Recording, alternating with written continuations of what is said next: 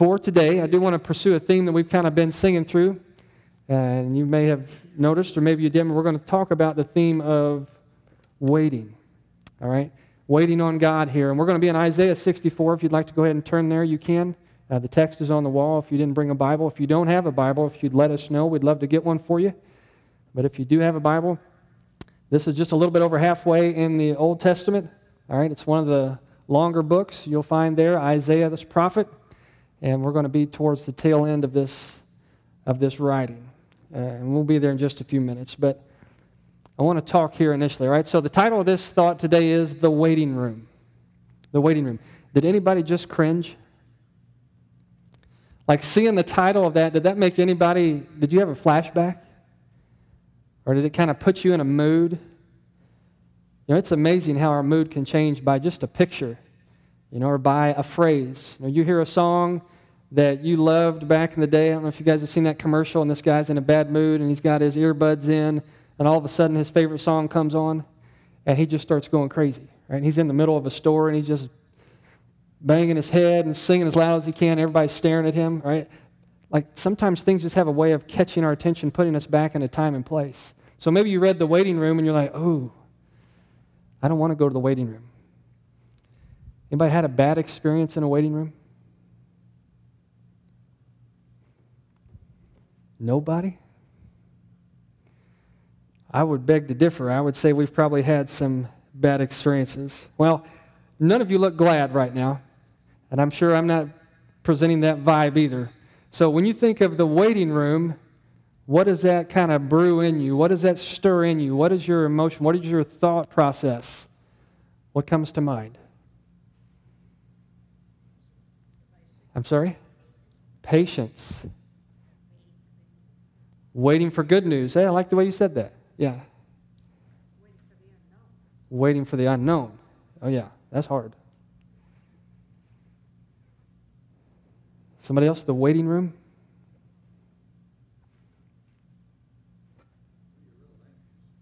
Okay. Yeah, a little anxious. A whole lot anxious, huh? Yeah. Yeah. Yeah, sounds like a lonely place, the waiting room. Yeah, it's out of your hands.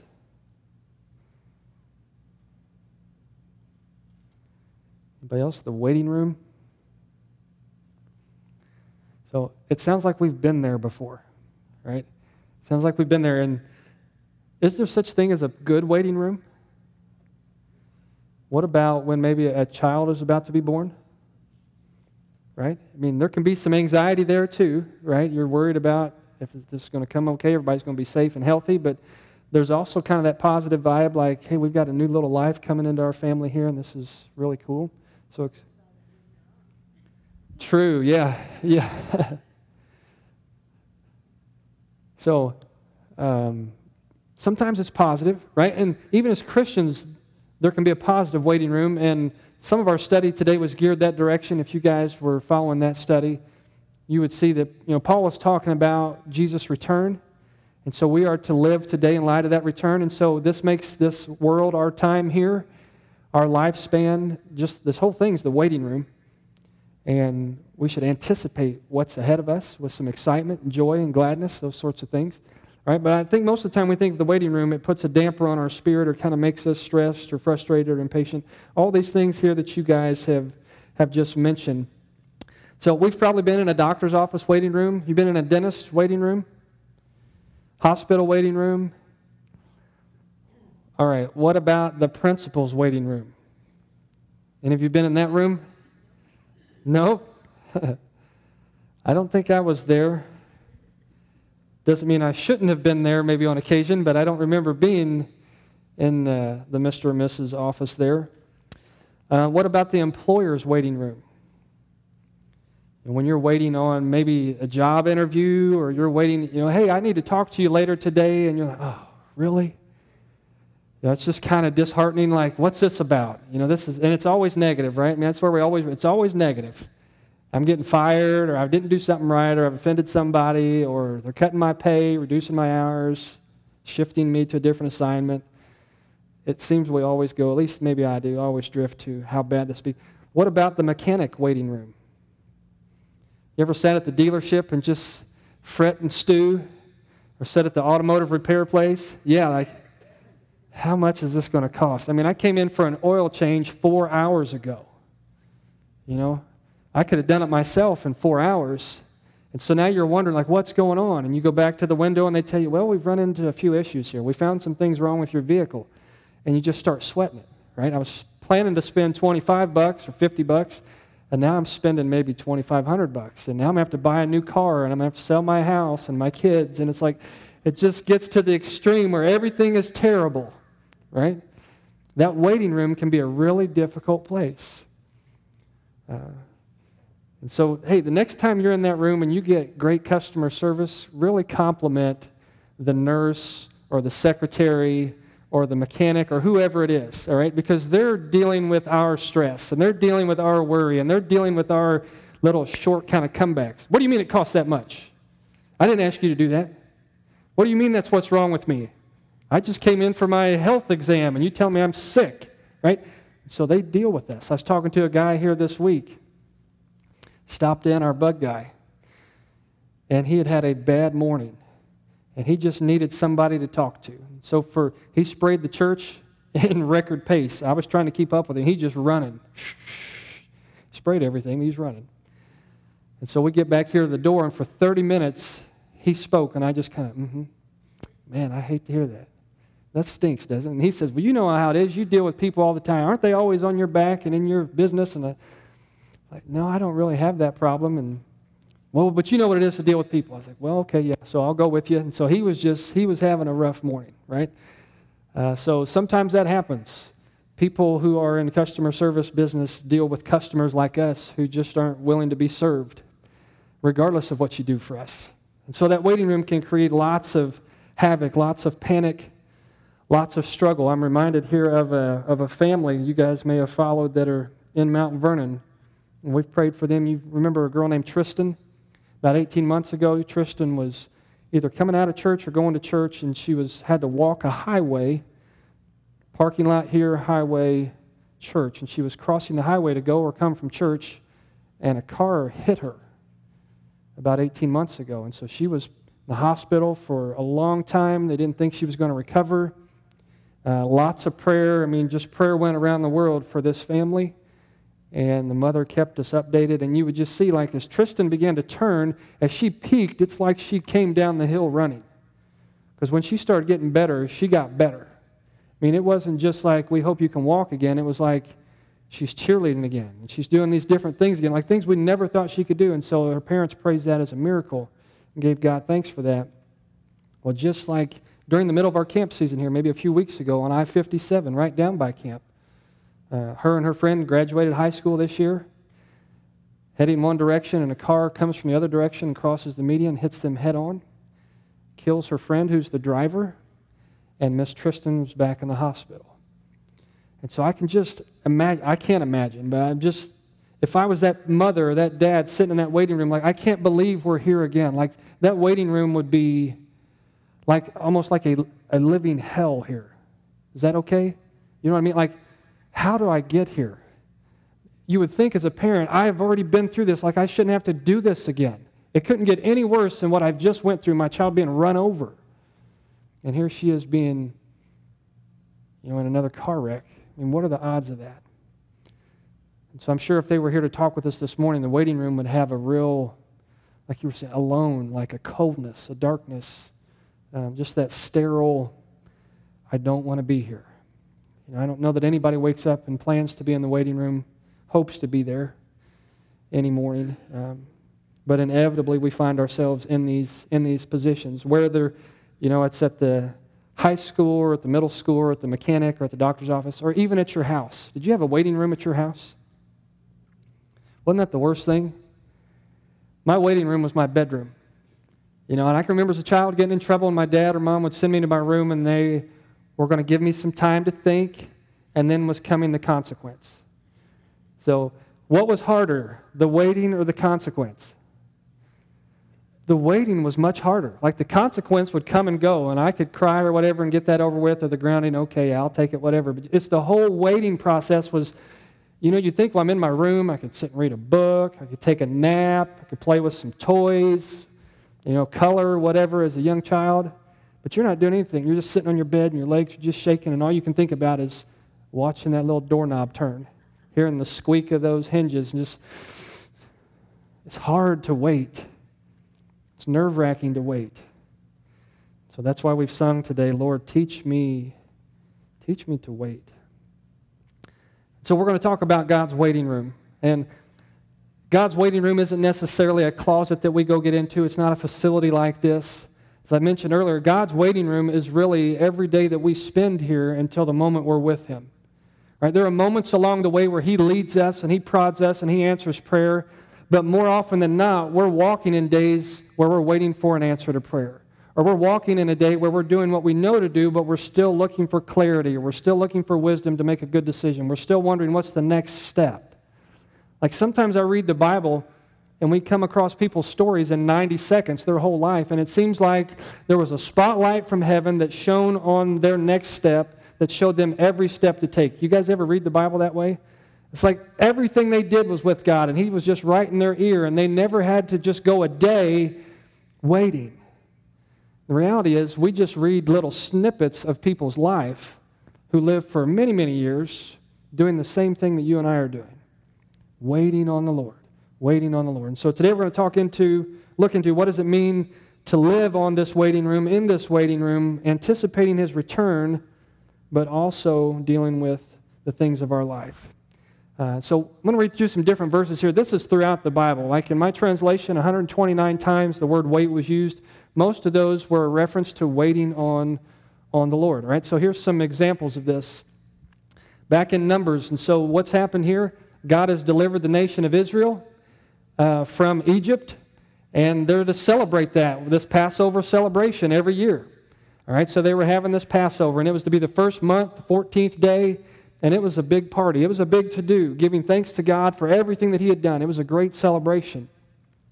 Well, what was going on, there were some people who had a family member or friend who had died, and they were ceremonially unclean, which means they could not attend the festival. They couldn't go to the Passover.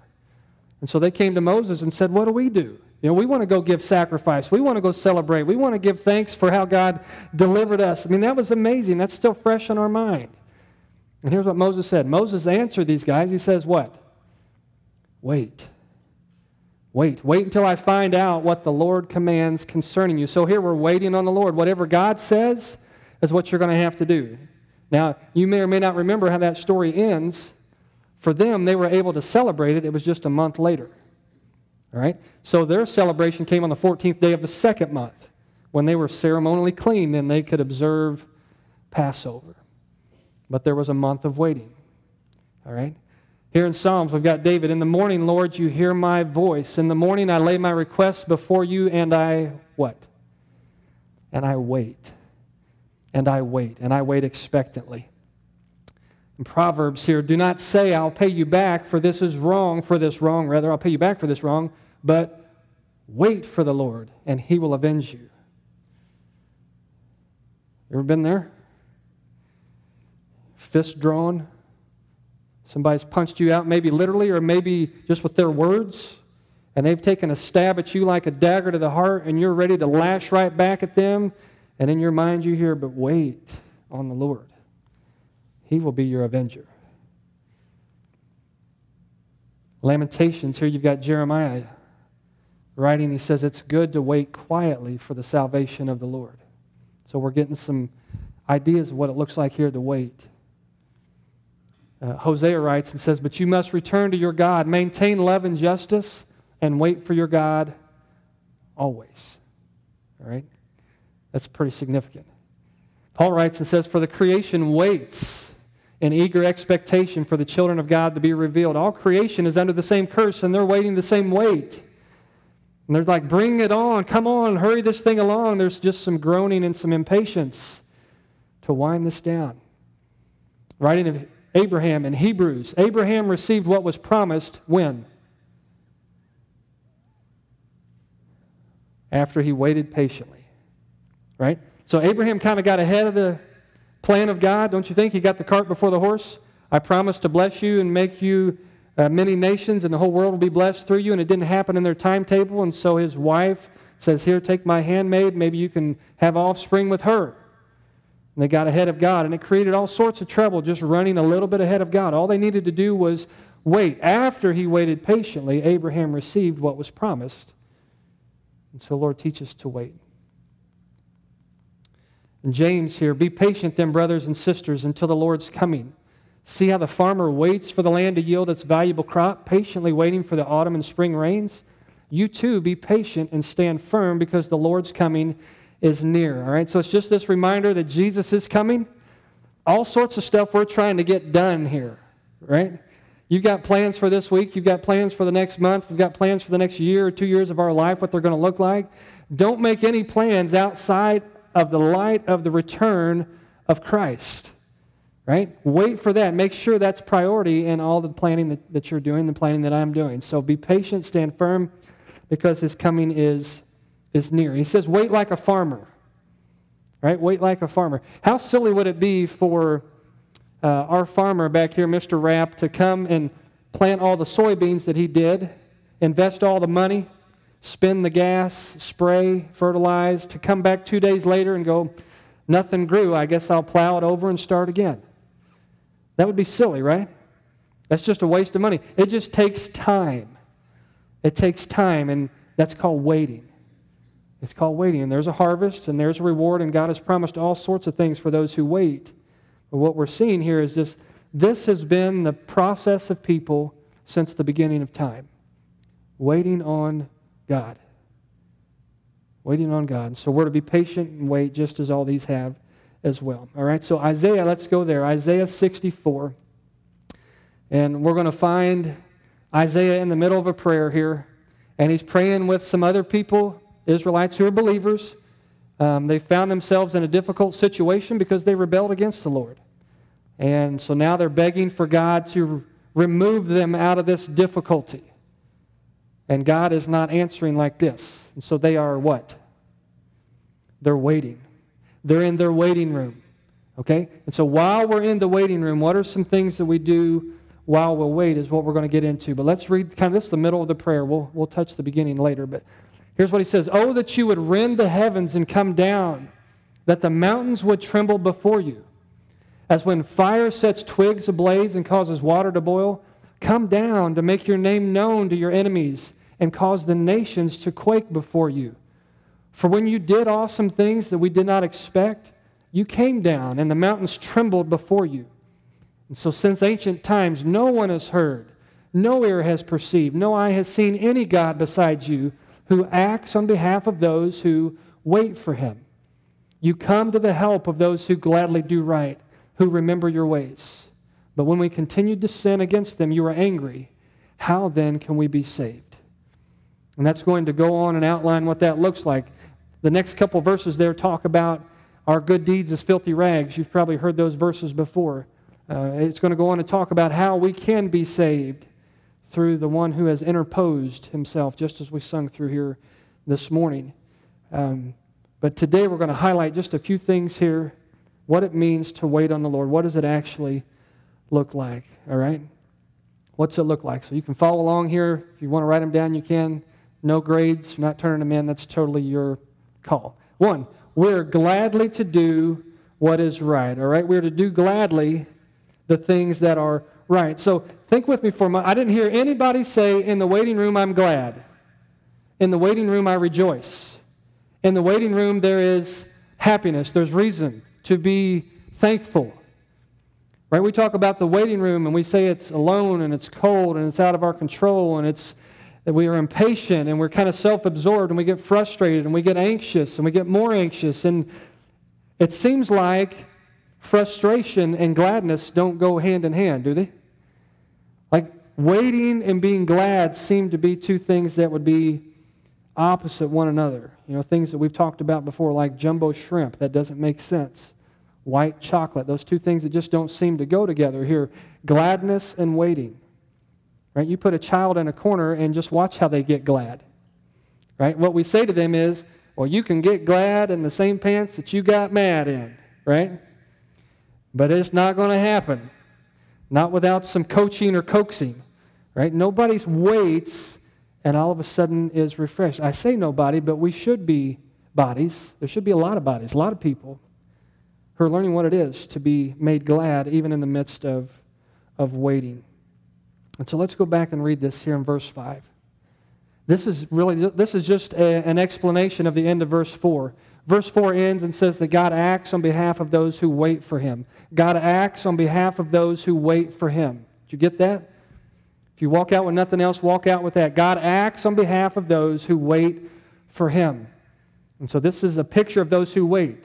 You come to the help of those who gladly do right and who remember your ways. And so initially here we're talking about gladly doing right. See, the problem is sometimes we equate waiting with doing nothing. And if I'm doing nothing, I'm not usually that happy. Right? Unless I'm stressed or overworked, those sorts of things. And doing nothing sometimes brings some refreshment or some joy. But typically I find my joy in my doing. And so when we fail to sit still, we may find ourselves struggling to find the gladness in the moment. You ever got frustrated waiting at a stoplight? It turns green in the same amount of time every time. And sometimes we pull up to it and we don't pay any attention to it. And sometimes we pull up and we're like, is this thing ever going to turn green? And we're nudging our car out there. You know, we're trying to trick the lights. Come on, turn green, turn green. Sometimes we have a hard time waiting. It's like waiting at the DMV. I don't know if you've ever been there waiting for them to call your number. That's a real pleasant experience, right? You sit there and you just wait and you wait and you wait and you feel like, man, I'm wasting time. There's so much more I could be doing. Listen, often I run ahead of God for that very mentality. Instead of waiting on God to prod, waiting on God to lead, I kind of leave God, but, here I'll pray, okay, God, lead me. Okay, I don't know what you're asking, so here I go. There's a song that came out a year or two ago, and I really liked it initially, and then it rubbed me wrong. Like, the whole song is, somebody's got to do something. Right? Just go do something. Well, show me that in the Scriptures. Open your Bible and find where it says, somebody go do something. All right? When somebody goes and does something, you get Ishmael. Remember Ishmael?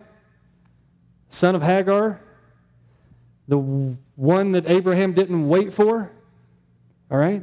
He ran ahead of God and he got in a lot of trouble, lots of conflict in their own marriage, in their own family, within people groups there, communities, nations, all because one man wouldn't wait on God. And yet sometimes I feel like I've got to do something. God, what's the program that we can implement here at Peace Church that's going to connect us to this community? And so I'm looking to adopt. What are you doing? And let's do it here rather than just wait on the Lord. Do what you know to do is what this is talking about. Gladly do right. Do what you know to do. What do you know to do today that you don't need God's prodding in? And that's not rhetorical. You can answer that. What's something you know to do today that you don't need God to prod you to do? Pray. Love people. Read the Word.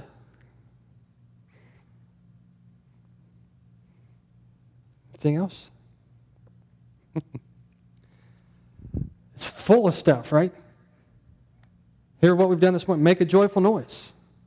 Right? All the earth, make a joyful noise. We sang in this morning, tune my heart to sing your praise, right? Songs of loudest praise when I think about who you are. So part of my life is to be singing. It's to give God praise. I don't need to come in here and sit and go, okay, God, what do you want me to do today? And do nothing because God hasn't revealed what He wants me to do. He's revealed all sorts of things. You've got a neighbor in need, what do? You help them. Brother or sister in need, what do? You help them. Remember, John wrote and said, if you don't love the brother or sister beside you who has a need, what makes you think you can tell people you love God that you can't even see? Or you've got the ability to help and you don't. That's nothing like God. Right? And so there's all sorts of ways we're to help. Serve with gladness. Bear with one another. Pray with one another. All right? Assemble together. And make that the habit. Not just when there's nothing else to do. That's the commitment. That's what it looks like to be part of the body. And just on a side note, how happy would you be if your left elbow checked out every other week? I mean, your left elbow was actually gone. You'd be frustrated, wouldn't you? Your body would be hindered. So one of the analogies of a body is we're connected, right? Just stick it. It may hurt, may stink, you may struggle, but we're bound. Right? So we know to do those things. All I'm saying is, waiting on the Lord doesn't mean do nothing. It's not prop your feet up in your lazy boy and watch TV and I'm waiting for the sign from heaven to go do something. Do what you know to do and do it with gladness as you wait. What is maybe the bigger next step? What is the wisdom in this decision? I don't have clarity yet. I'm not going to make that decision yet, but that doesn't mean I don't do anything. In light of what I'm waiting on, I'm still going to do the things that I know to do. So wait on the Lord. Psalmist wrote this also here. He says, wait for the Lord, be strong and take heart and wait for the Lord. That phrase there, take heart, can also mean be encouraged or be of courage. There's a song of that, wait on the Lord, be of good courage, and He will strengthen your heart. Right? So it's the idea that I can wait and still be glad. I can wait and rejoice. I can not know what the next step is and be just fully satisfied within my spirit. And that's what we're hearing here from Isaiah. All right? This is what it looks like to wait. God acts on behalf of those who wait for Him rather than go ahead and try to do something in His name and ask Him to hurry up and catch up and bless what it is I've determined needs to be done. Wait on the Lord. Gladly do what is right. And we can do that knowing that He's always at work. All right? So gladly do what is right. Gladly do what is right. Be thankful that you've got the privilege to partner in the mission of the church. Be thankful that you're partnered together with His bride. Invest in that. Enjoy that. Learn to love one another. Learn what's my gifts and how can I be of benefit to the body that God's connected me to. All right, 2 here. As we wait on the Lord, we're to remember His ways. And so the picture here is, let's remember how God has acted in the past. Right? Think about what God has done in the past, and we know that God's going to help us then as we move in the present and the future. Right? What was sung about here beautifully this morning. We're to remember His ways. So Psalm 64 really jumps in the middle of a prayer. When you back up to Psalm 63, you'll find there the beginning of the prayer. So you've got praise, then you've got this prayer from Isaiah and these people. And here's kind of the context. They had walked with God, and they had found blessing, they had found favor. There was all sorts of benefits, like they were living the dream, basically. Or just knowing the Lord and living out His promises and seeing those fulfilled and seeing Him move in miraculous ways. They were just loving life. And yet there was a shift that took place. And what it says up to the point we're going to read is that they rebelled against the Lord. And because of that, God turned against them. He made them His enemy. And now He was going to bring some consequence because of their rebellion. And so He fights against them. Notice what happens as the result of these things. Verse 11 begins, then His people recalled the days of old. Then His people recalled the days of old, the days of Moses and his people. Where is He who brought them through the sea with the shepherd of His flock? Where is He who set His Holy Spirit among them, who sent His glorious arm of power to be at Moses' right hand, who divided the waters before them to gain for Himself everlasting renown? Where is He who led them through the depths? Like a horse in open country, they did not stumble. Like cattle that go down to the plain, they were given rest by the Spirit of the Lord. This is how you guided your people to make for yourself a glorious name. Okay, so what are these people doing? They're remembering His ways. Right? Much of our faith in today is built on how God was faithful in the past. And so they're remembering, even though right now God is against us, even though they have desecrated the temple, even though Jerusalem is no more, even though we're exiled and we're being mistreated, God is still God.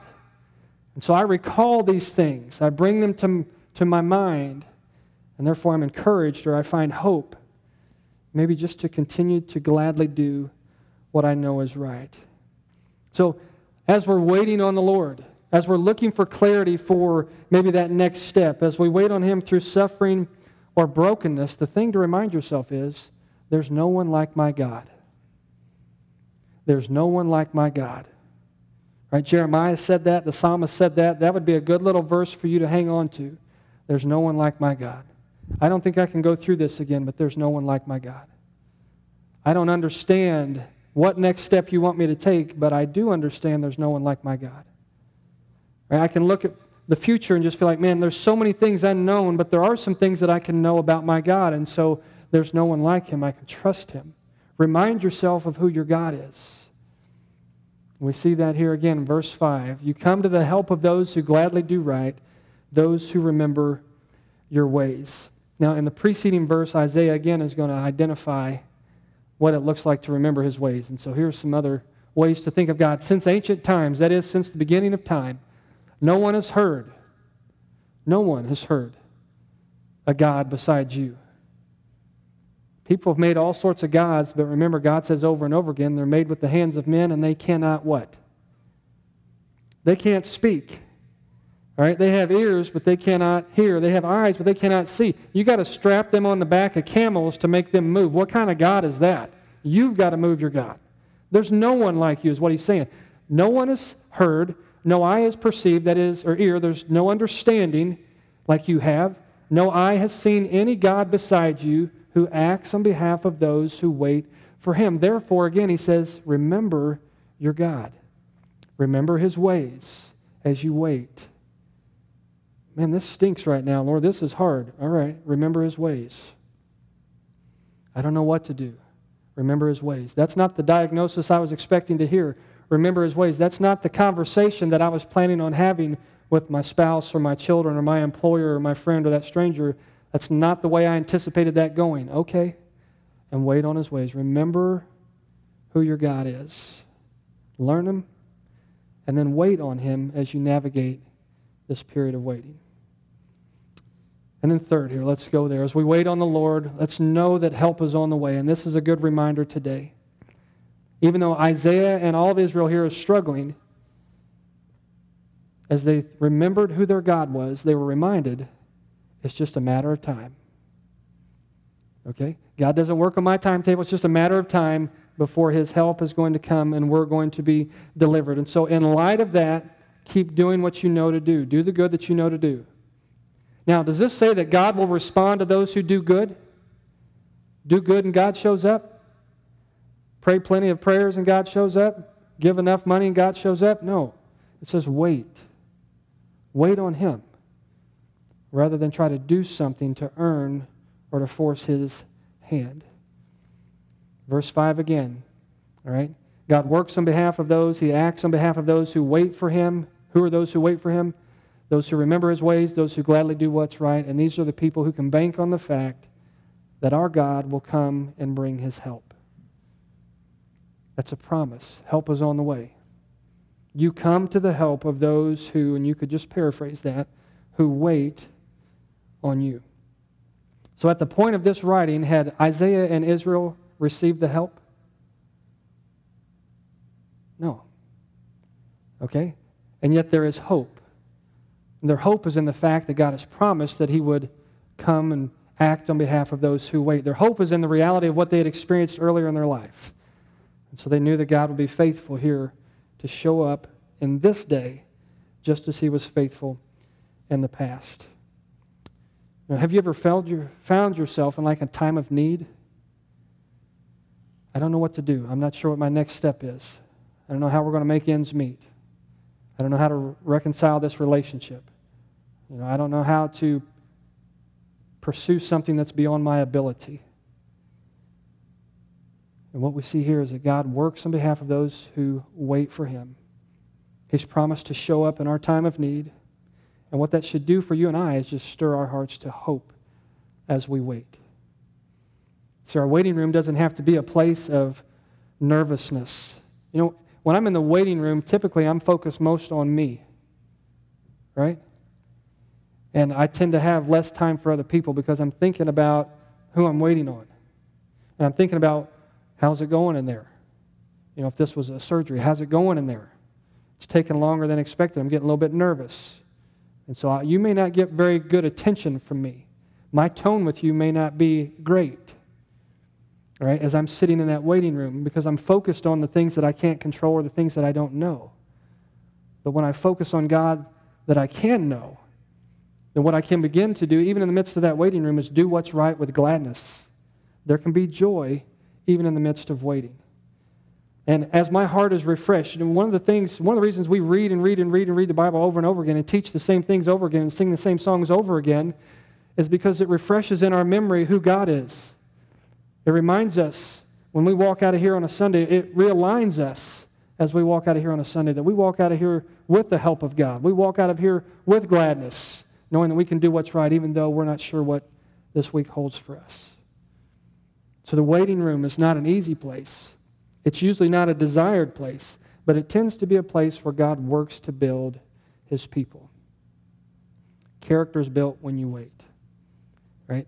Faith is built as you wait, and you see God come through and be the answer to the prayer, the wisdom to the decision, the clarity for the next step, the peace for the broken heart, the comfort, whatever it is that's needed. When you see God answer and move and act as you wait, it strengthens and encourages your heart.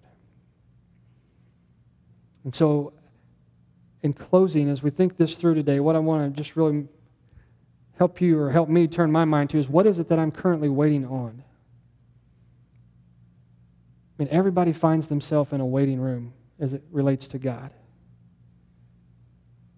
His Spirit's in us, and He's there to provide and to teach, lead and guide, convict, console. But that often takes time. And so where do you find yourself right now? Like what is it that you're waiting on? What's your waiting room look like here today?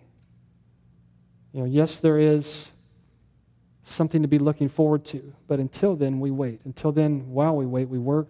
We do so with glad hearts. We remember who our God is, knowing that His help is on the way.